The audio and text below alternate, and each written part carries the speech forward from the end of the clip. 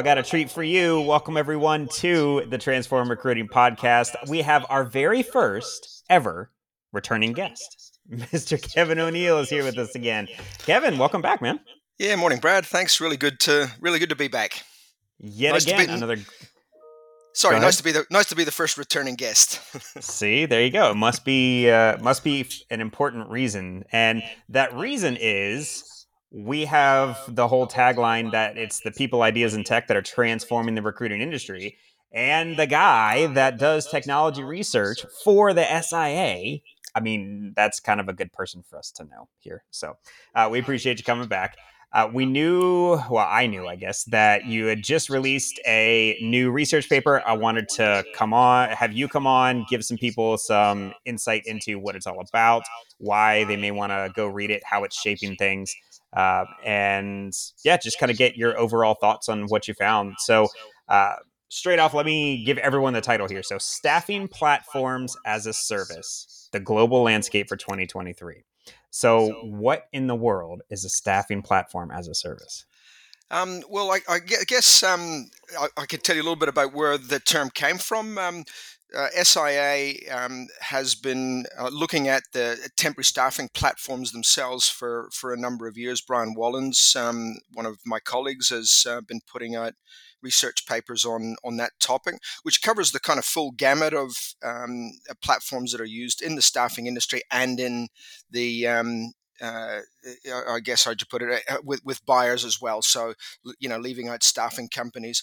But these platforms, he coined the phrase staffing platforms as a service, and these are out-of-the-box solutions provided by vendors that staffing companies can use to create, I guess, marketplaces between the talent, the buyers, and the staffing company. And they can automate processes so that there is very little human intervention if required. The candidates or the talent can self-serve, and it's an on-demand platform. Got it. So if someone who is searching for a job shows up at one of these that this organization, this staffing organization, this recruiting organization has purchased, they may be able to both find, qualify themselves for, and then accept a new job. Is that what we're anticipating here? Correct. They might be able to go through the end-to-end process, or portions of it without the intervention of the recruiter, or there may be parts of the process that require the recruiter to be involved. Sure. I mean, there's always those compliance things that we know and love around here. Correct. So from a organization perspective, from our customer, some client that we're going after that may have staffing needs, do they interact with this kind of platform? Yeah, they can do so. Often they would have a portal that, or an app that the buyer or the company, the client uses. So they would interact with it as well. Got it. So at the really large enterprise level of folks that we've actually had come on this show and talk, we some of the differentiators that they are setting themselves up with are these types of these platforms, that ability to take almost that recruiterless future that we've all been hoping that wouldn't happen. They've been taking bits and pieces of this, trying to implement this into their business. The ones that we're talking about now are things that would be potentially available completely out of the box. So someone would purchase this program or this software, and all of a sudden, 2 days from now, they'd be up and rolling. Is that what we're hoping? Probably a little bit longer than 2 days. I think some Sure. of these processes are fairly complicated to automate, but effectively, yeah, they should be able to procure either as part of their current front and back office tech stack, or as a completely new product that clicks in, and then by extension create that sort of functionality for the various players in that marketplace. This is really interesting. Okay. So you mentioned that there were quite a number of ones that you ended up looking at. What was the total landscape? I think we found around about 33 vendors that provided SPAS solutions, and we've got about 17 that have participated in the report. And to participate, they provide a survey and a demo so that we get quite a lot of detail on the products. Oh, that's comprehensive still. I mean, that's 50-ish, over 50-ish%. That's quite Yeah. a large sample size. So, what kind of large takeaways do you feel like you had without giving away the whole article? Well, there's quite a lot of detail in the report, which drills down into the functionality of the applications themselves. But just at a high level, we've got front and back office vendors that are extending that have new products that can extend their stack into the SPAS area.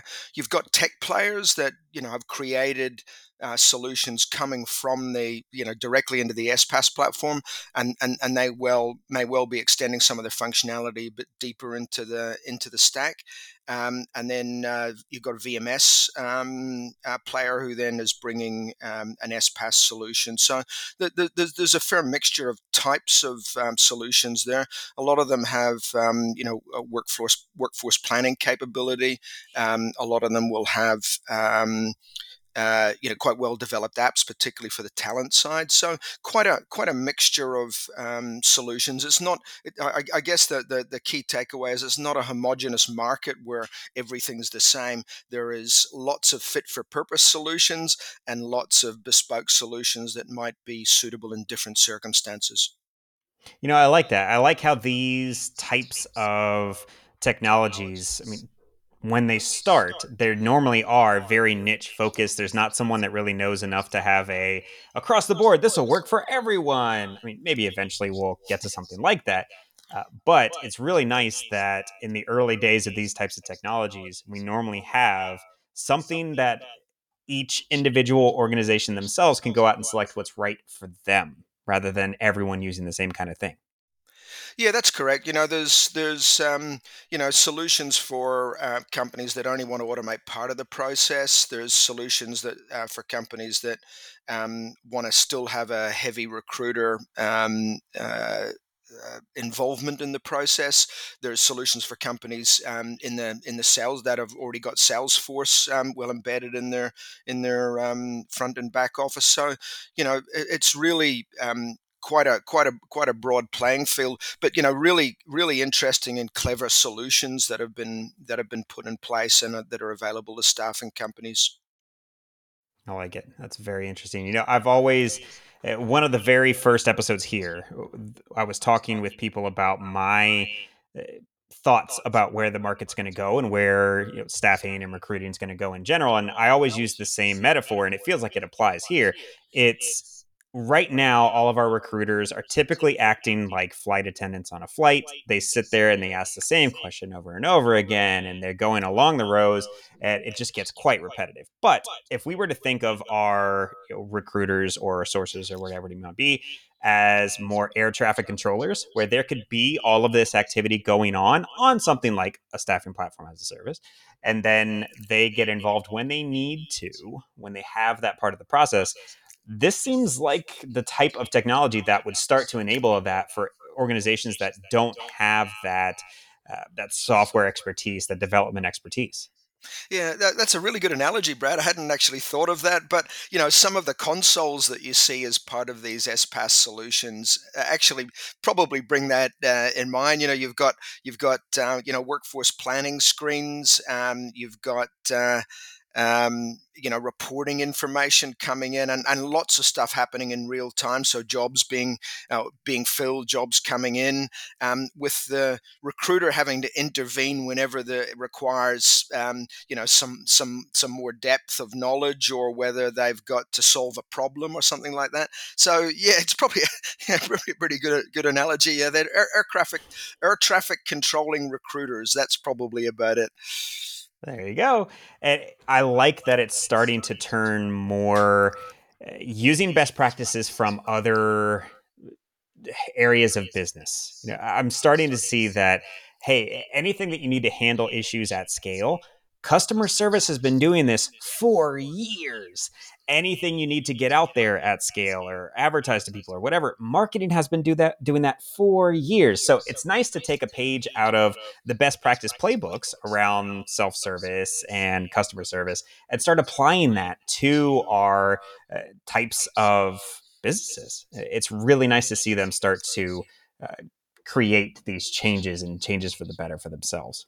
I like it. Yeah, yeah, absolutely. There's been some of these SPAS solutions have been around in one form and another for quite some time, and they've had multiple iterations of feedback, so they've certainly picked up a lot of that best practice that comes from some of those other industries. Others are quite new, so they're benefiting from, I guess, the more contemporary technology in order to put their systems in place. So you've got a mixture of both of those, the experience and the and the newer technology coupled with the best practices from other industries.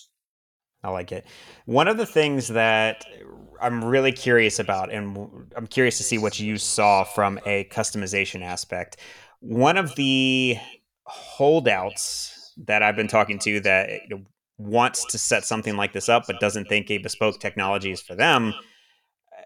What are organizations able to do from a differentiation aspect? Because if they're all using the same technology, what's their competitive advantage? Well, it's a really good question. Um, you can customize the workflows in in these applications, and you can bring the recruiter in at different parts of the process wherever you feel that the recruiter is going to make um, more more impact. But the differentiation, I guess, is been able to have the right sort of jobs, recruit the talent quickly, so they get a really good mobile experience, and be able to fill roles quickly that the talent is looking for in the areas that they're looking for. Those are the kind of differentiators, and whether those are only part of the technology or whether those are also part of the way that the recruitment company interacts with their talent and their clients and the sort of clients that they have is probably it's probably a mixture of both of those. So you're differentiating things in probably a different way. I mean, a good mobile app is a good mobile app, but there are still levels of good, amongst that. So, looking at how those that functionality, and it can be quite complex functionality, is brought in and delivered to the end user is still really quite important and still a differentiator in this market, I think. Sure. If DoorDash wanted to white label their technology and I can present candidates the exact same way, I don't care if it's DoorDash's or not. I'm using it. That Yeah. would be amazing. So that's really good. Okay. Where can everyone find this piece of amazing research that you put together? So the report is on the SIA site, Staffing Platforms as a Service Global Landscape 2023. It was published about 2 weeks ago. So if you're a member, you can go to that site and have a look at that report and other background reports on temporary staffing platforms as well. Perfect. Staffingindustry.com. I think the publishing date I'm seeing here is April 25th of 2023. Correct. Perfect. All right. Well, any parting thoughts of wisdom that you want people to know and reasons to go read this? No, look, it's a really interesting and it's a fast developing area, and it will be really interesting in the future to see how uh, staffing firms kind of deal with this whole combination of technology. They need an omni-channel approach, so bringing all the different channels together. How AI then plays into it, how staffing platforms as a service develop, and how staffing platforms then start to incorporate AI into their offerings. So yeah, it's fast moving, and I expect the next time we do the report in 12 months' time, there'll be more of these platforms, and they'll be doing a lot more. Yeah, it's a good time to be in recruitment. A very interesting time, I think. Yeah, and on that, AI doesn't work unless it has something to learn from. So now that we have more of these platforms creating more of these transactions that we can then build models on top of, I just think this is going to accelerate way faster than we think is possible. So I'm excited about it. I appreciate you coming on and telling us a little bit about what's in the report. I will send everyone the link here in the show notes. You can find those at transformrecruiting.com. We'll point you straight towards staffingindustry.com to this article so you can go see it. Kevin, I really appreciate you coming on, giving us more of your knowledge. We appreciate it. And we'll see you when the next one comes out. Thank you so much. And thanks, Brad, for the opportunity. Thank you. Thanks, y'all. So if you want to see more episodes like this, it's transformrecruiting.com. Send me an email, hello@bradowens.com, and I'll catch you on the next one.